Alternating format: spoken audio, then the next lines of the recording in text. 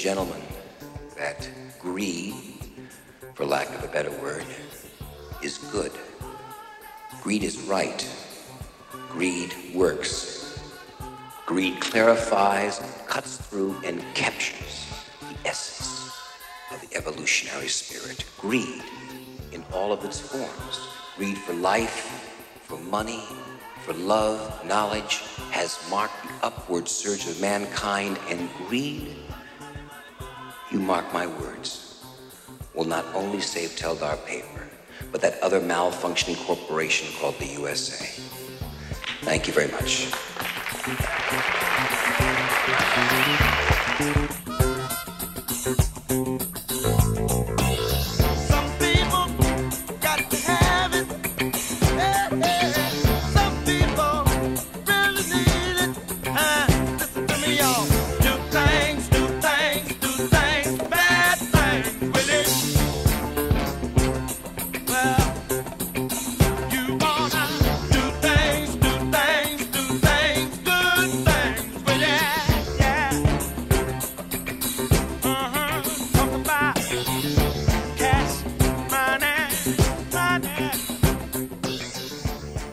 Yeah, what's going on, my friends? Welcome back to the Rotoban Podcast. Pete Davidson here, as always. It's Saturday, so it's DFS time. Yes, we want cash money, and yes, greed is good.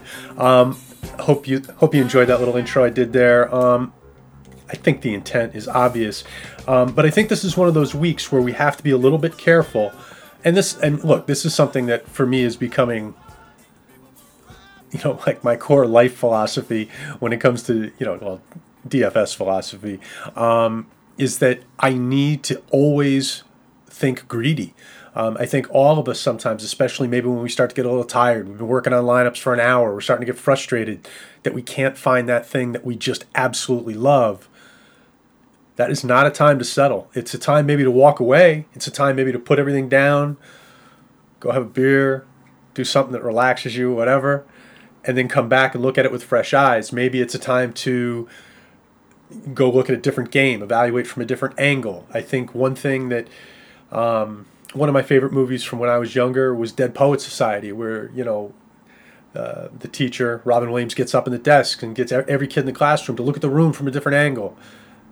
Yeah, I know, everybody knows that scene, blah, blah, blah, but DFS, looking at DFS from different angles as we go through our weekly process is invaluable. And sometimes when you're using those different angles, you might notice that, hey, why am I on this guy? He doesn't have upside. I can't put this guy in a GPP lineup. And we really always want to be asking ourselves these questions. Yes, we want value. Yes, we want guys who can, go 2x, 3x, 4x, 5x, right? Of course. But if you have too many low upside guys, who cares if your whole lineup goes 2x? I mean, we need a lot more than just that. So there are going to be times where we accept, like with Troutman last week. I said, this guy might do nothing, and wow, he did nothing. But by the same token, a lot of people using that floor play at tight end got into a different build that actually worked. And oddly enough, Troutman teams did really well, even though he sucked, right? So there are times where we take a step back to go forward, where we're saying, all right, we're not doing this particular thing for upside, but we feel like it could unlock upside at other positions. Okay, you've got a means to an end there, right? So really, but that's sort of the way I'm at when it comes to upside in my GPP lineups is if a player doesn't have the upside I want, well, he better have a really good reason for being in my lineup. And this week, that player maybe, is going to be Olamide Zaccheaus, on the Falcons. When I look at him this week, I'm thinking of him as my tight end.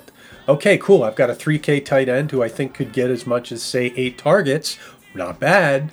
And then, that allows me to get to Kittle, or perhaps one of the other elite tight ends. I love Kittle this week. I know he's going to be monster-owned, but if that combination of players gets me to a very high score, I can go find my differentiation plays elsewhere, right? Anyway, so this is a week where things have changed a lot during the week. Obviously, we've had multiple games moved off the slate, and they were good games, or at least they were games that had some good stuff in them. So the field has gotten smaller, and I think when it happens during our week, we feel that loss maybe a little bit more psychologically. So one thing you got to do is get those games out of your damn head. Don't worry about what was lost, and let's focus on the board that we're going to play. One of the advantages of having a smaller slate, and this is the main slate, but it's a small-ish main slate, like a big bye week that we might see on a week like that.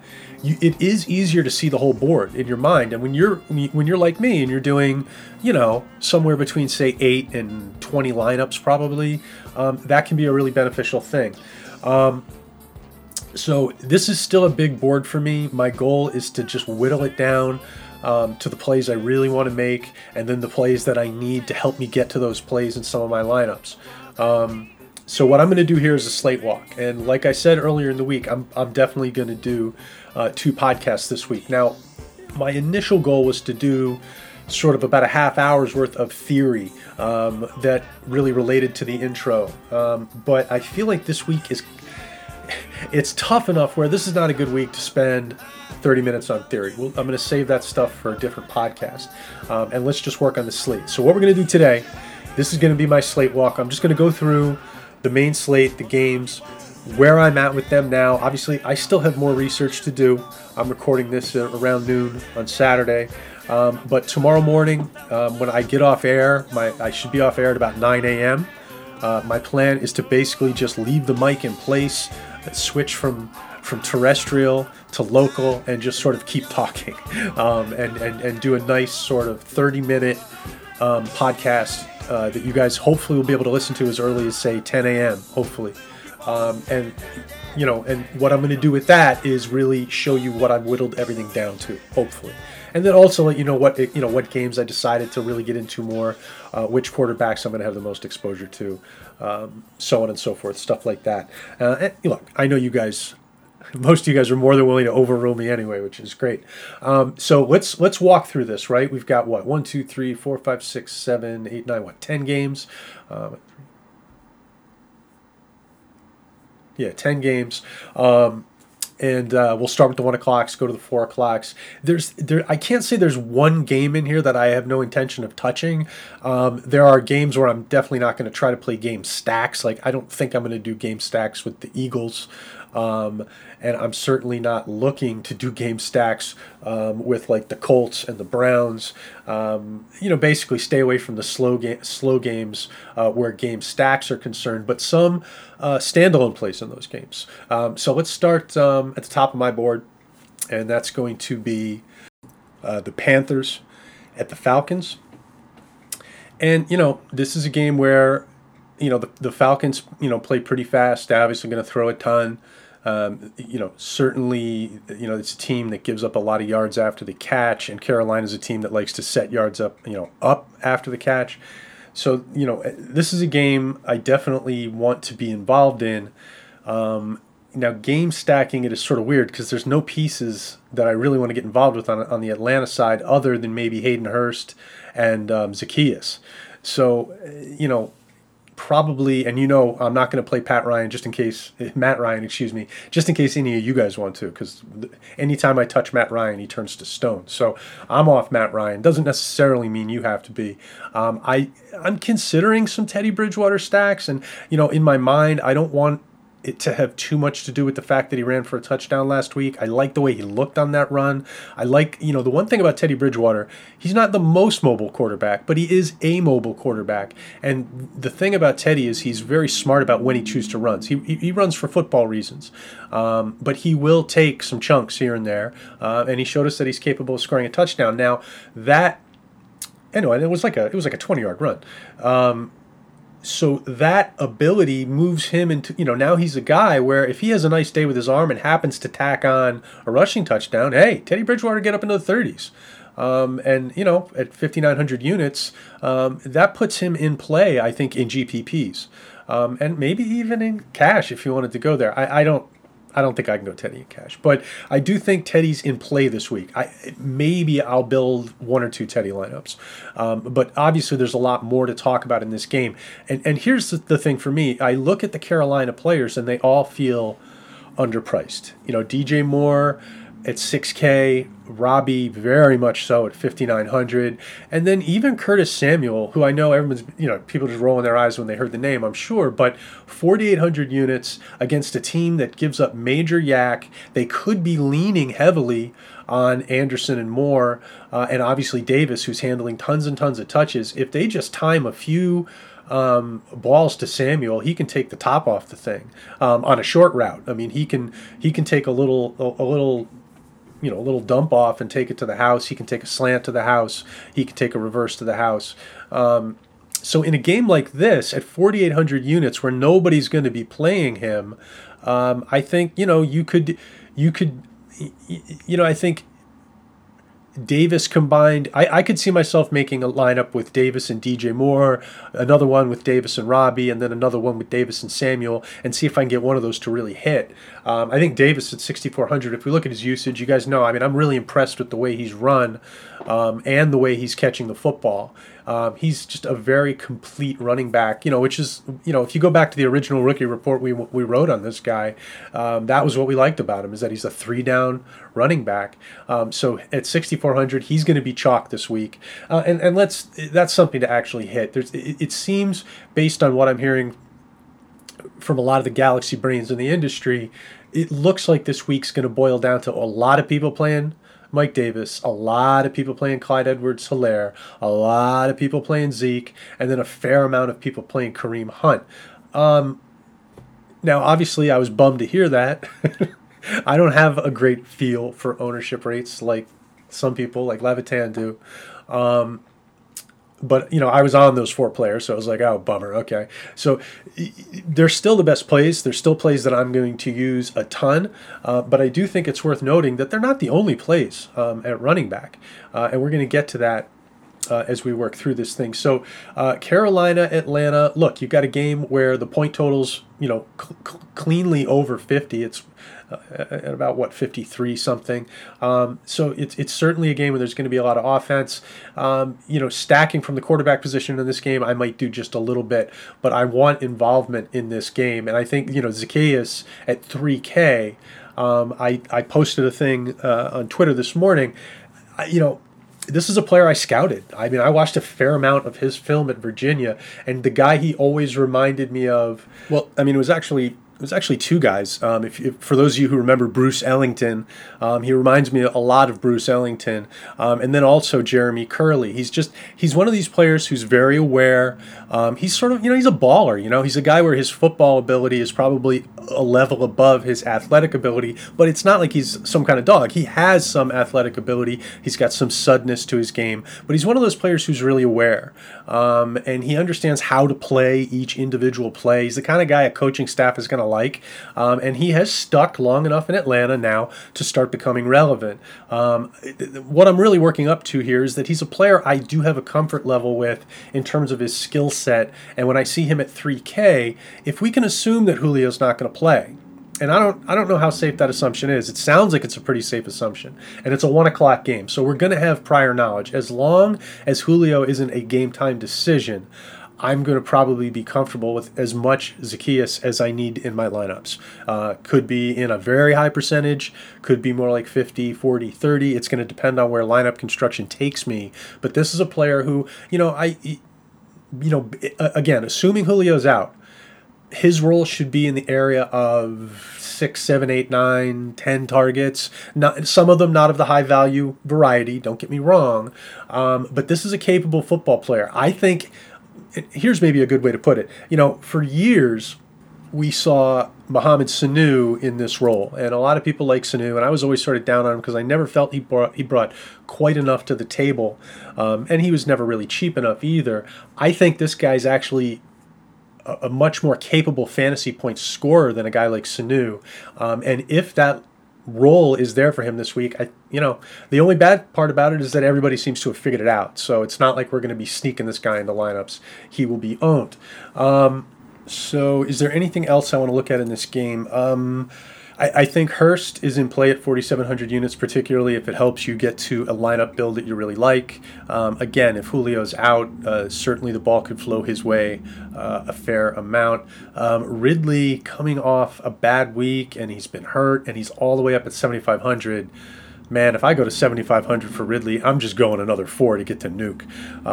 So I don't see myself owning a whole lot of Ridley, and if he does hit, man, I mean, my job is just to make sure that I use that money in a slightly better way.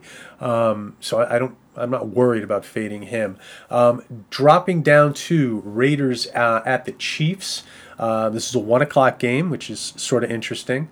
And, based on just sort of what I'm hearing in terms of buzz, it's not necessarily going to be a game, where people are really looking to jump into it. And I think in GPPs, that could give us a little bit of an opportunity, just because this is a game where all the Raiders need to do is show up and make just a couple splash plays in the first half.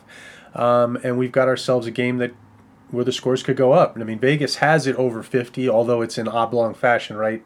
Over 50, but with the Chiefs heavily favored. So we worry about those games sometimes because, Oakland's a team that wants to generally slow things down and run a lot. What we want to do is see the Chiefs force them out of that, but then they need to succeed a little bit. Now, one thing about the structure, I don't know, are the Chiefs going to get into a place where they're going to just run the clock out? CEH isn't really built to do that, and they don't really have a pounder behind him right now, who I think they would use in that role. So it is, fairly possible that even if this game doesn't go ham, there's still plenty of meat on the bone. Now, the tough thing about this game for me is there's a lot of places I think that are worth exploring, and obviously we're not going to play all of them. But sounds like everybody and their mother wants to play Clyde Edwards-Helaire, and look, I absolutely see why, and I plan on using a fair amount of him myself. I guess the thing that sort of surprises me about him being so high owned is it's not like he's posted 40-point games. He's mostly left people wanting. I mean, he's had some floor to him because of the role, but he hasn't really gone nuts yet. So I guess a lot of people are have fear of missing out on that. I'm not sure, but look, it's a good spot, and it's not like he's priced up to the moon. So I absolutely will have some Clyde Edwards-Helaire, but I'm almost positive I'm probably going to maybe push that. I think my exposure to him probably ends up being lower than his ownership percentage, because what I'm going to want to do is really try to get a piece of this game, or really a piece of the Chiefs in as many lineups as I can. I'm not saying I'm going to have a Chief in every lineup, because when you game stack, you will push some things out, but you play Tyreek, he's a good leverage against Helaire. If you play Kelsey, he's leverage against Helaire, and he would be leverage against a heavily owned Kittle. I think Watkins at 4,500. I mean, I get that you don't want to load your lineups up with Sammy Watkins. I mean, I don't plan on having 30% exposure to Sammy Watkins or anything like that. But I do think that fitting in some Sammy Watkins makes sense, because if it hits, you're sitting there with low investment on a game that other people maybe made a high investment on, and you could get more points out of it. And obviously that sets you off in a very appealing direction. So I think, exposure to all of these Chiefs pieces makes sense. I think, sort of feathering it to the point where it's sort of optimal is what you want to sort of find. And I think one way to do that is to not put Edwards-Helaire in every lineup. Now, I think at price, he can beat that. He can go, he can pay off at 6,800 pretty easily, but since the whole field's going to be on him, the advantage to playing him will be a little bit less than it would have been if they weren't. And again, I just think there are ways to build off of it. And then, of course, there are also, playing Mahomes. I do plan on having some Mahomes lineups. So when you play Mahomes, you can double dip. You can play Mahomes with CEH and Kelsey, CEH and Tyreek, CEH and Watkins. I mean, maybe I will try to do that, and then grab some pieces on some of my non-Mahomes teams. And then on the Raiders side of the ball, there also, I think, a lot to like. I mean, look, Jacobs, the game script says if he's not catching any passes, you're probably in trouble. But the game script isn't locked in, etched in stone. I mean, we may not get the game script we expect. So, All they need to do, I mean, look, Gruden does some unusual things. He's a little bit set in his ways.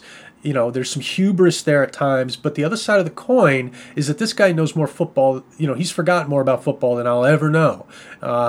So he's a smart enough guy to know I'm overmanned here or overmatched. They've got more manpower than I do. They've got more stud players on offense than I do.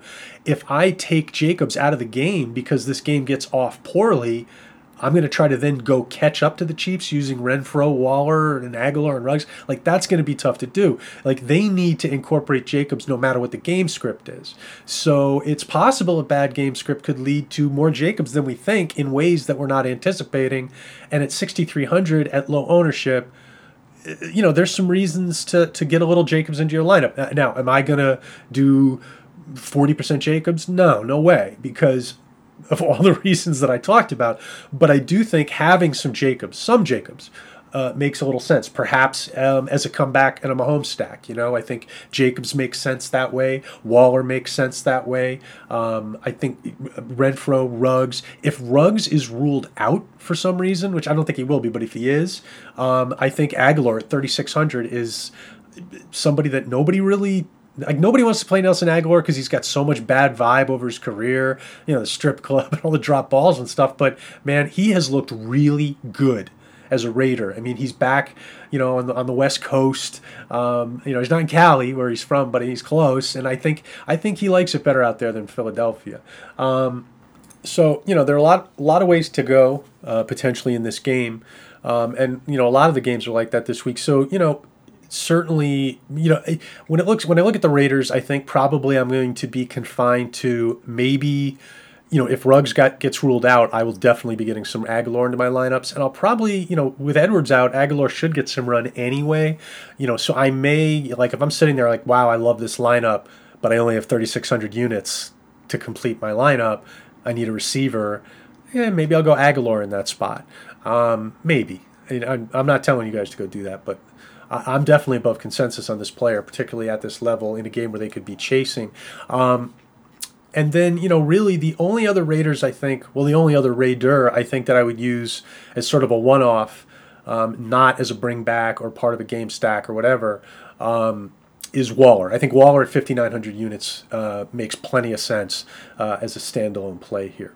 Okay, let's drop down to the Cardinals at the Jets. This is a game where the pace, oddly enough, looks positive. The Jets are bad, but they play fast bad, or bad fast. They're sort of like Wendy's or something. It's not good, but at least you get it quickly. So the Jets will run a lot, but they don't use a lot of clock between runs.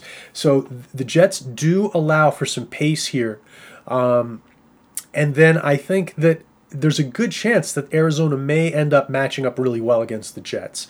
It's just a matter of, the Jets are really good at breaking down your offensive line, crushing the pocket, stuff like that. But the thing is, this is a quarterback where you break his pocket down, you almost make him more dangerous. So, the Jets could have some... This is a game where they might find some defensive success, but when they're not finding defensive success, they're getting crushed like the Jets. So the thing that appeals to me in this game is the thin touch distribution on the Arizona side. I think the Nuke Kyler stack can make a lot of sense. I think standalone Nuke can make a lot of sense. It's just a matter of getting to it. I'll talk about, well, actually, you know what? We'll break free from the Slate Walk just for a second. And I'm going to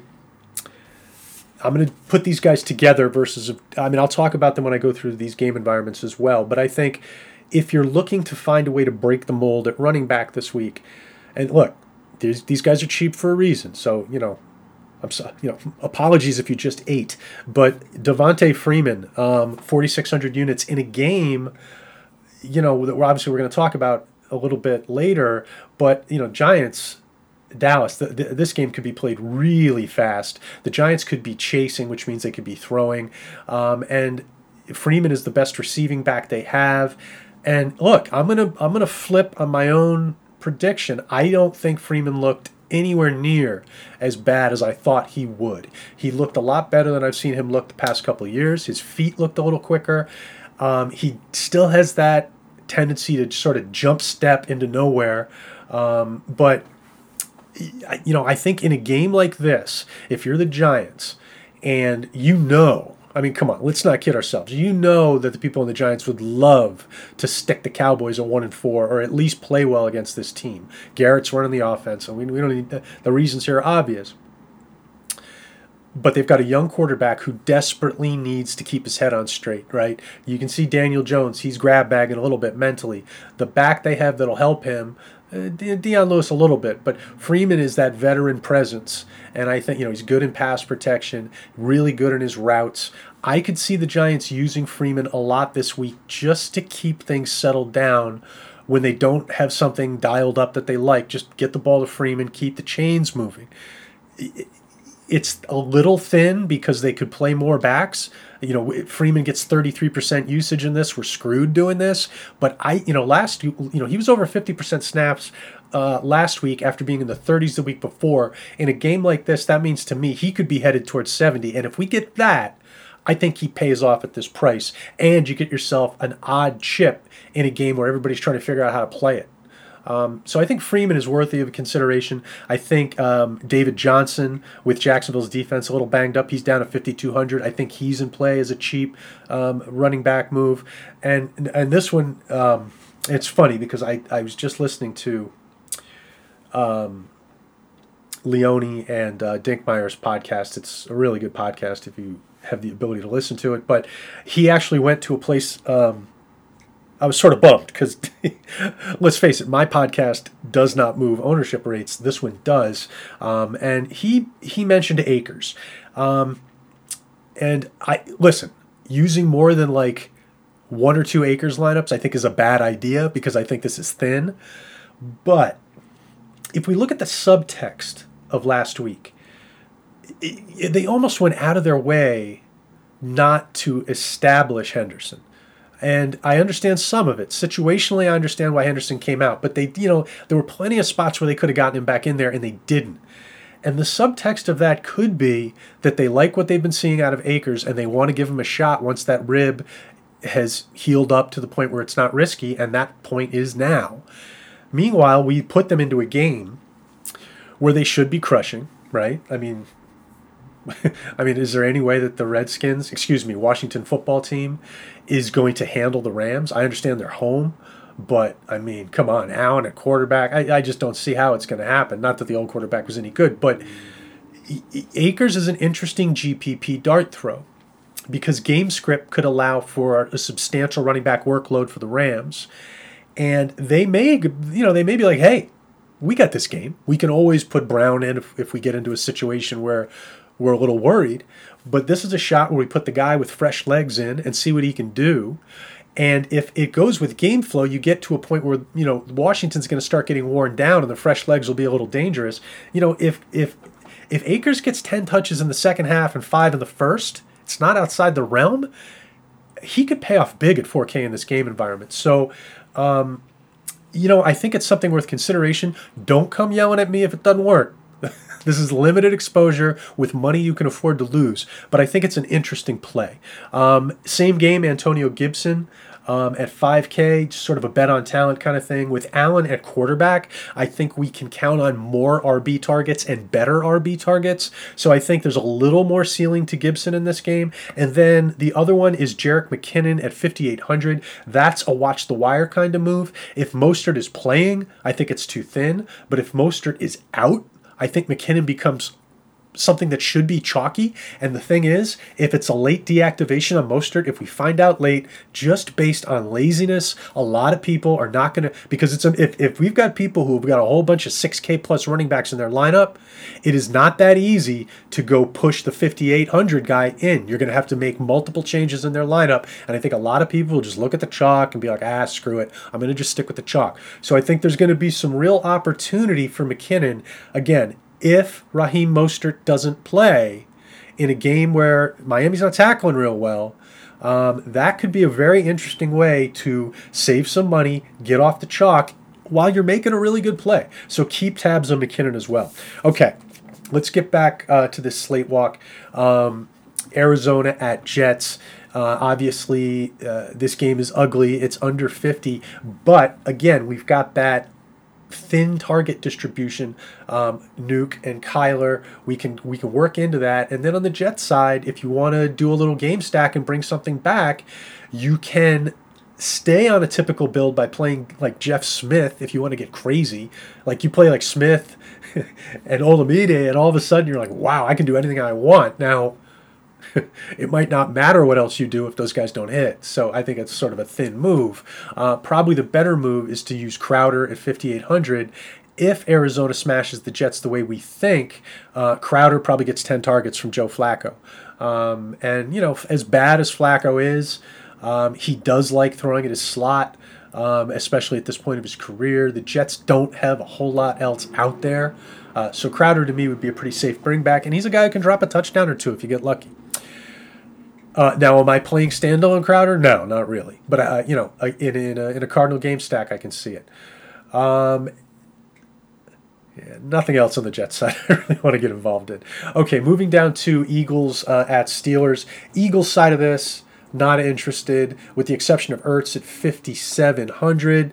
I don't know how much upside there is there, but there's got to be some target floor. I mean, how does he not get 10 targets in this game? It's hard to even envision for me.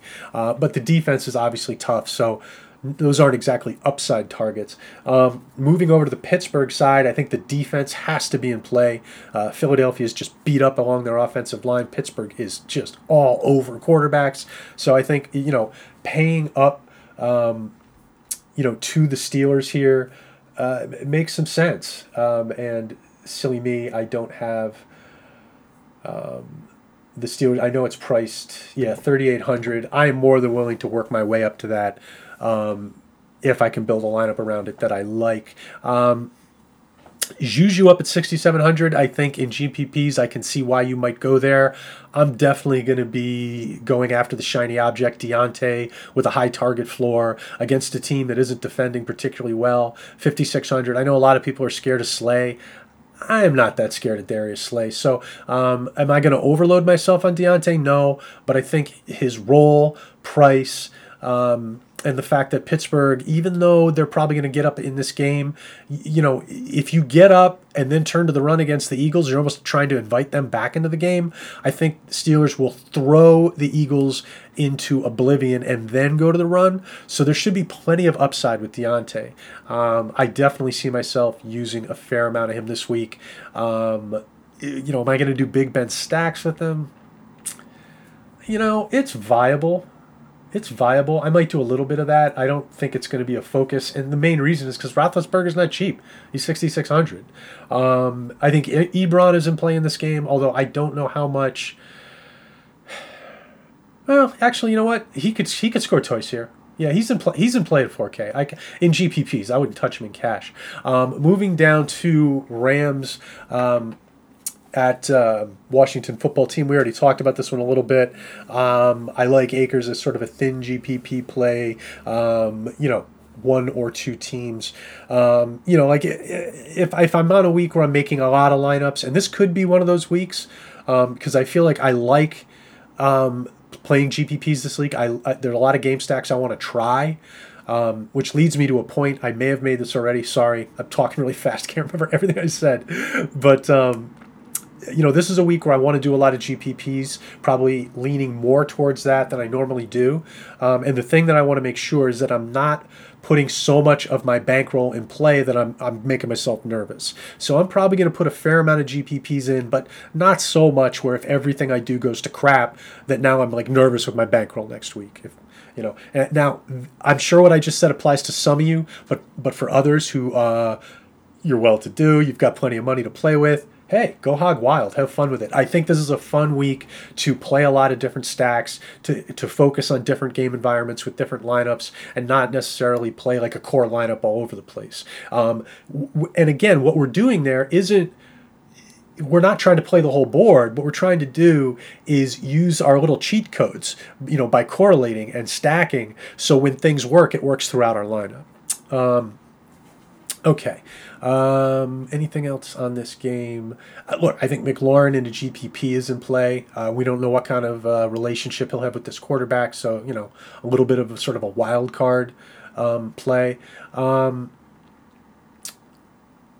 then Woods and Cups. I think this game evolves into a run script for the Rams. So if I was going to play Cup or Woods, I'd probably play Woods, but I think more than likely, because these guys are priced up in a game where I don't think they're getting 4 quarters of offense, probably going to stay away from those guys. Moving down to Bengals at Baltimore. Look, Lamar's in play, but it's not easy to fit in 7,900 at quarterback this week. Will I have Lamar lineups? Yeah. They're probably not going to be my staple. When I play Lamar, I'm definitely not playing him naked. I don't think I really want to avoid naked quarterback as much as I can this week, and probably I'll use him with Hollywood or Andrews, and then I will bring back either Mixon, T. Higgins, or Boyd. Probably T. Higgins more than anything else, just because I feel like he's got ceiling. And at 49, Boyd, I think Boyd's a good play this week in cash, certainly a good bring back against Baltimore, but I think Higgins could have more ceiling at a lower cost. And again, a lot of these aren't like, so, I might build 2 of those lineups, okay? Anything else in this game? Now, let's move down, because I know I'm already going pretty long here. Let's move down to Jaguars at Texans. This is a game where the Vegas line doesn't, go through the roof. It doesn't get you too excited, but it's over 50. And I think, one of the things about this game, here's where the appeal is. It's just sort of from a top-down view. On the Jacksonville side, we've got thin touch distribution. They're talking about Robinson getting the ball even more. I think if there's a pivot off of the really chalky running backs, I think Robinson's a really good one. And if you don't want to go Robinson, you could go Shark. And if you want to mix things up, I think LaVisca at 45 could be good in this game. And the reason I like these guys is because I think, and narratives can be really dangerous, okay? I try to stay away from them on this podcast as much as I can, but when you look, part of Bill O'Brien's demise was sort of player-driven, right? And when we see that, there is that tendency for these teams to sort of spike up collectively. Everybody play hard for the new coach, sending a message to the old coach that you shouldn't have talked to us the way you did, or, whatever the hell it was. So Houston at home is really going to want to show up and play this week. Not for Romeo Crennel so much as for themselves. So the fact that I like that whole element, the fact that Vegas has them at almost 30 points, and the fact that nobody here is like crazy expensive, to me it makes sense. Now I just want to get, how would we go about stacking this game? Watson obviously in play at 6,900 units, but even if you don't want to stack him, you could go to the other side of this and stack off of Minshew, although Minshew isn't, I don't know if he's really cheap enough for me to get excited about that. But this is a game where I want pieces. Nobody's going to be on Brandon Cooks, and look, I ended up not using a whole bunch of them last week, thank God. I sort of broke him up with Fuller, and I used more Fuller, but, he's 4,100. The role's going to be the same. Nobody's going to touch this guy. So if you want sort of a cheap guy who nobody's going to be on, I think Cooks, could be that guy. Now, I would limit exposure, but I think it's a worthy GPP idea. So is David Johnson at 52. Because I think a lot of people, see Duke is back, and they used him a little bit last week, so they'll fade David Johnson. But that's sort of priced in at 52 in a game that's over 50, and he's home. So you got a home back, favored, with good Vegas implications, and very few people are going to be playing him. So I'll probably have a little bit of DJ exposure. And then I think Fuller's price will scare some people away. I think he's a good play in a GPP here. So, if you want to make some Watson teams, I think you stack with Fuller, you can stack with Cooks, you can stack with Johnson. You can do Johnson with either one of those guys, and then you can bring back Shark and or Robinson. And you could bring back both of them because the target distribution and touch distribution over there is thin enough where they're both, even if this game isn't played at a breakneck pace, they're going to get theirs. And if you want to bring back a money-saving guy, you can bring back Chenault. So this is a game I definitely think I'm going to have a fair amount of exposure to. And it could be a game, I don't know, but I think it's a game where you may be a little under the radar. The ownership may not be as high as we think. Next game up, we're moving into the 4 o'clock games now. And this is going to be the Dolphins at San Francisco. Now, I'm not playing the quarterbacks here. Maybe you could make an argument for playing like a cheap Jimmy Garoppolo. But the problem is he's already not mobile. So, the only way that works for you is if he hits a ton of yak plays. And for me, I think I'd rather just buy into those things individually versus using Garoppolo. Now, he's at 55, he's priced down, but, for me, I think I'd rather just go $100 lower and get Daniel Jones and his ability to put foot points up in a better game environment, and we'll get to that in a bit. But I think Kittle's going to be chalky, so I'm not going to just put Kittle in every lineup. But when I can get to Kittle, I'm going to. We talked about McKinnon. Depending on how things break, he could be a really good play. I think Debo as a dart throw, Ayuk as a dart throw. And I think the thing about the Debo-Ayuk dart throws, and if you're worried about Debo's playing time, just use Ayuk. They're Debo's at 53, Ayuk's at 52. If you're of the mind where, everybody's on Kittle, I'm going to get off Kittle, well, one way to make that work, other than getting onto, Mark Andrews or getting onto Travis Kelce, is to pivot within this game and play Ayuk or Samuel, because I would be really surprised if San Francisco doesn't hit some major yak plays in this game. It's the way they try to play every week, and it's the way Miami tends to get beaten, right? So I think I'm going to want a San Francisco chip in a lot of my GPP lineups, either Ayuk, Debo, or Kittle. And I really like bringing back Devontae Parker at 5,900 units in those lineups. He's moving more and more towards an alpha role. He's healthier, and it's going to be a game where Miami, I think, is going to be chasing. They're going to have to throw, and you don't run on San Francisco. So I'm surprised more people aren't talking about Parker this week. He's going to be one of my, I think, more heavily owned receivers. Moving down to Indianapolis, Cleveland. Colts have played mediocre competition. They haven't played really well. Now they're playing against a team that even with their line, they can get to their quarterback and they can get a lead. So I think the Cleveland defense here, I think, is a really underrated play. It's absolutely my preferred cost-saving defense this week. 2,700 units. You're going to be able to hit Phillip Rivers, pick Phillip Rivers, strip Phillip Rivers. I'm in. I'm in. So I like the Cleveland defense here. I absolutely like Kareem Hunt a ton here. He's going to be a mainstay in my lineups this week. He's off the injury report. People are going to be scared off of him because he wasn't given the alpha role instantaneously last week. But I think there's a couple things to consider there. They had guys who fit the Chubb role, so they didn't have to change the game plan in any way. They just basically, took Johnson, put him in Chubb's role, and it was a running game script because they had the lead. I think this week it's going to be game planned with Hunt as the alpha in a game that's probably got a ground script. Plus, you've got trouble on the back end with Indianapolis. I think their linebackers are a little dinged up. So Hunt really looks good to me this week. I'm going to be leaning in on him a little bit. And then on the other side, I think for GPPs, if you want to sort of lean into Hunt having a big game, a little Pascal or T.Y. exposure there. Nobody's playing T.Y. Hilton.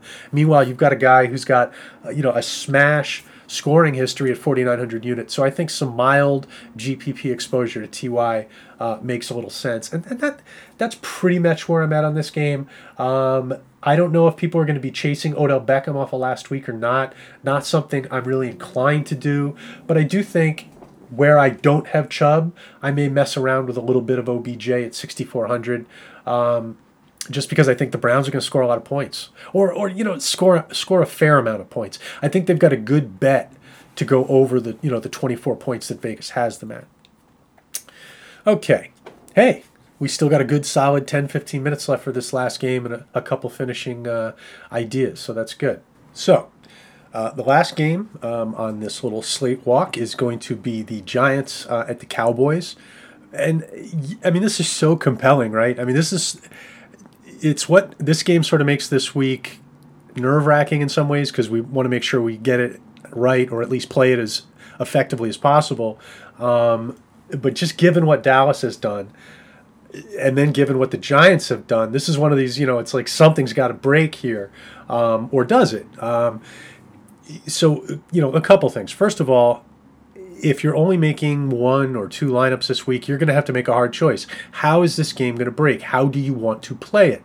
I think one way this game could break is that Dallas just kills the Giants, right? I mean, the Dallas has been struggling mostly against better teams than this. And, Dallas has been, again, air quote struggling, right? They've been losing football games. They've been scoring tons of points. They've been playing faster than anybody else in the league. So I think the Giants should be forced into Dallas's pace, unless the Giants can somehow come out here and dominate. And, and even then, I think Dallas is then going to be fighting back, and we still have shootout potential. But I do think Dallas just winning this thing clean is a possibility, and the way to play that with the Dallas guys now priced up a bit, not all of them, but most, is to just play Zeke with New York comebacks, right? Zeke Slayton, Zeke Ingram, Zeke Freeman. I didn't mention his name, and I haven't heard anybody talk about him. But I mean, is there anybody out there who thinks there's no shot that Golden Tate could have a big game here? Golden Tate could be like 6 balls for 80 yards and 2 touchdowns. Easily. He could easily do that. Now, am I playing a lot of Golden Tate in lineups? No. But I'm absolutely going to have some exposure to Golden Tate at 4,600 units on a week where it's like, man, I can't find good receiver plays, right? So working him into some of these game stacks, I think, makes a lot of sense. The big question here is, do we want the players? Do we want the quarterbacks? If we want the quarterbacks, which ones do we want? I personally like Dak this week. I think he's I'm not sure how he fails, because it's not like Dallas is going to just get up a little bit and then go to the run. They're not built that way, right? So, I think Zeke is a really safe play. He probably will be in almost every lineup I make, and then a lot of those lineups will be Zeke, Dak stacks, and then the lineups where I don't have Zeke, they're going to be Dak lineups. I don't think I'll have very few. I probably just went a little overboard there. I maybe will have some lineups that don't have Zeke or Dak, but I don't think there are going to be many of them. There's just too much to like here, right? The one player I don't see myself having a lot of is Cooper, just because I don't know if I'm going to be able to get to him. And really, quite honestly, CeeDee Lamb, I don't know if I'm going to be able to get to him very much either.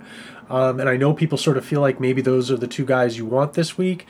I might be more inclined to, if I'm going to roster a receiver from Dallas, just go down, take Gallup on the cheap, open up some other good opportunities, hope that he's the low-owned guy, because everywhere I'm hearing says he probably will be. And then I've got a way where I can tap into a big Zach game. Gallup and Zeke, that's not bad. I'm not saying I'm not going to have any Cooper or any CeeDee Lamb, but it's going to be sort of a, hey, I can fit these guys in on this build, I'll do it kind of thing. And on the Giants side, it's almost like you're better off if you haven't actually watched the Giants play. Like, if you've watched them, like, the idea of buying them into suddenly figuring out football is not, it's a tough sell. But if you look at Jones' traditional ceiling, he is underpriced. When he goes off, he can get into the 30-point thing. He is using his legs. So all we need is for the Dallas defense to be that sort of offensive tonic for the Giants that it's been for everybody else, and we sort of have something here, right? And then if you and what's interesting is if you use the Jones stack instead of the Dak stack, well, now I can fit in Cooper and I can fit in CeeDee Lamb. Or you can do a Jones-Zeke stack, right? If Dallas gets up and Zeke's getting fed and Jones is chasing, that can work. Now, the real question is, Evan Ingram, Slayton, Tate, like, how do we want to do this? I think for me, probably more Slayton than the others, but I definitely want some Ingram and I definitely want some Tate. If I'm game stacking, I'm definitely more than willing to use Jones with Slayton Ingram, Jones with Slayton Tate, Jones with Ingram Tate. I don't know if I'm going to build enough lineups to do that, but I could see how it would work. The thing about building Jones lineups is you just have to be prepared for them to go completely bust.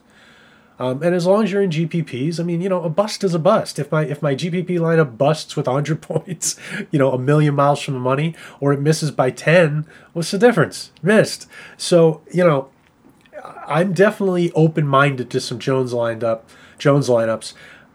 I just don't know how much I can stomach. But it's definitely something where if you don't do it, just make sure you looked at it. Look all the way through it. Look at it from all the angles. See what kind of lineups it leads you to, and then sort of determine whether it's something you want to use a lot of, a little of, or none of. Dak is definitely the safer way to do this. Dalton Schultz in this game, I feel like they should be able to take their primary avenues to points in this game. So I think, and with the Cowboys, their offensive line, their pass protection is going to be hurting. The Giants can rush the passer a little bit. Schultz may get stuck more in pass pro this week than we've seen. And that may take him off the board a little more than he's been. So I'm probably fading him. Now, obviously, that can blow up in my face, but that's probably what I'm going to do. And let's not forget that Dallas is 1-3. And, when you look at them in that context, they're not just going to get up a score or two and put the offense away. If they have a chance to beat New York into the ground, I think they're absolutely going to do it. So I'm not too worried about them getting, ahead early in the game script changing. I'm a little bit worried. Like if I've got Dak, what I'm worried about is them getting way up and Zeke scoring a bunch on the ground and killing my Dak lineup. So, I'm not going to like 50% Dak or anything like that. Let me see. Anything else that I haven't really hit on this game? One thing, and this is sort of just a tangent, not really related to DFS, but I mean, is how good is Zeke Elliott and how much of this job? I mean, remember, like just last year, oh God, Tony Pollard, he's so good, he's going to eat into Zeke's workload. Yeah, not so much. Now I'm going to pull back here and just make a couple observations of some things that I feel like I'm probably going to be playing, and this stuff will all get tightened up tomorrow morning.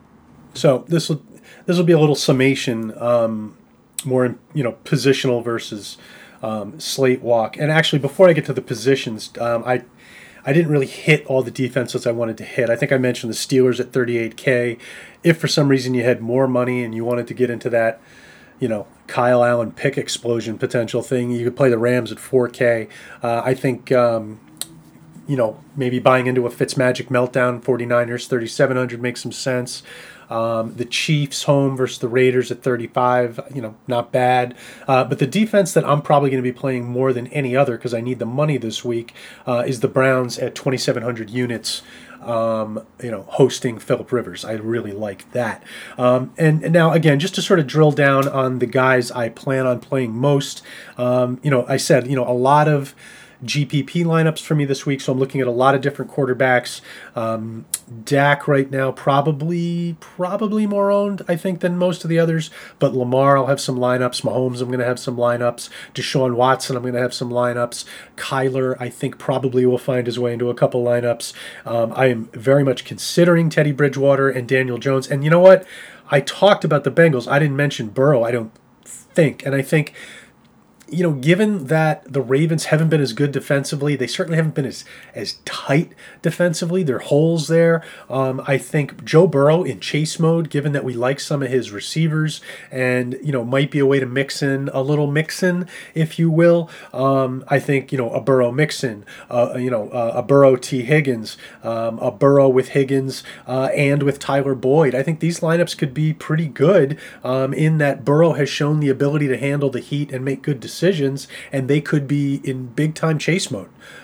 So, having some Lamar lineups and some Burrow lineups, that could make some sense. Moving down into the running backs, again, my board is pretty tight outside of those inexpensive options I went through earlier, but Zeke and Hunt and Edwards-Helaire, Mike Davis, and for me, James Robinson, and perhaps a fair amount of McKinnon. Those are sort of going to be the six guys I'm using the most. And at receiver, again, it's very stack dependent, some of these guys, but I want to use a lot of Robbie Robbie Anderson if I can. I want to get a fair amount of Slate in my lineups if I can. Obviously, that'll be when I'm getting into that Dallas Giants game a lot. Olamide Zaccheaus definitely is a guy I plan on using. Will use probably a fair amount as long as I know Julio is out. Deontay Johnson, Nuke Hopkins, Will Fuller, Hollywood Brown. Again, these are all guys I want to stack as much as I can. A lot of GPP lineups for me this week. At tight end, I want to use a lot of Kittle. I want some Kelsey. I want some Andrews. I want some Waller. Evan Ingram when I'm getting into that Dallas game. And then I think if I need to go there, Hayden Hurst is a guy I might tap for a little bit this week. And then, tomorrow I'll let you guys know, but I may decide to pay down at tight end here and there. Just not sure where I'm going to do that with just yet. And hey, I did a slate walk in under an hour. That's like a freaking record around here. But I'm going to break over that by doing another podcast tomorrow. So it's not like I'm under an hour for the week. Anyway, that's what I've got as far as sort of a top-down look at the slate. I'll see you guys again tomorrow morning.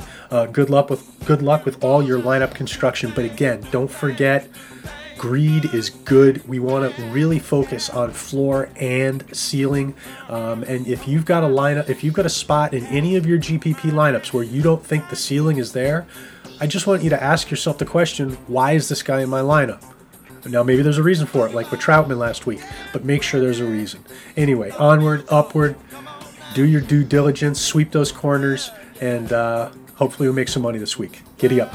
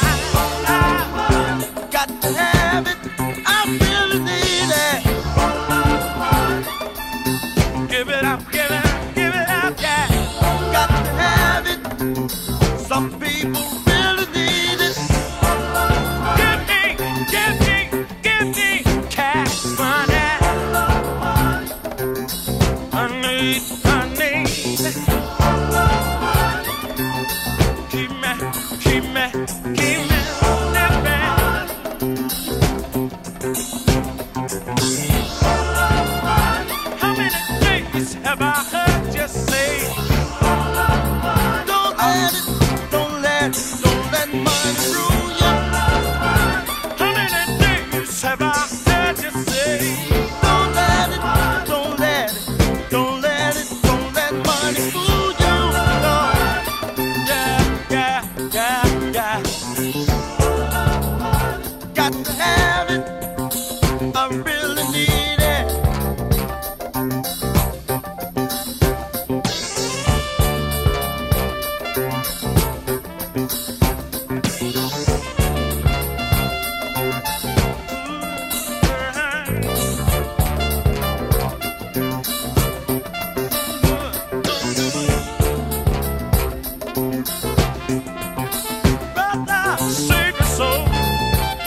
baby, so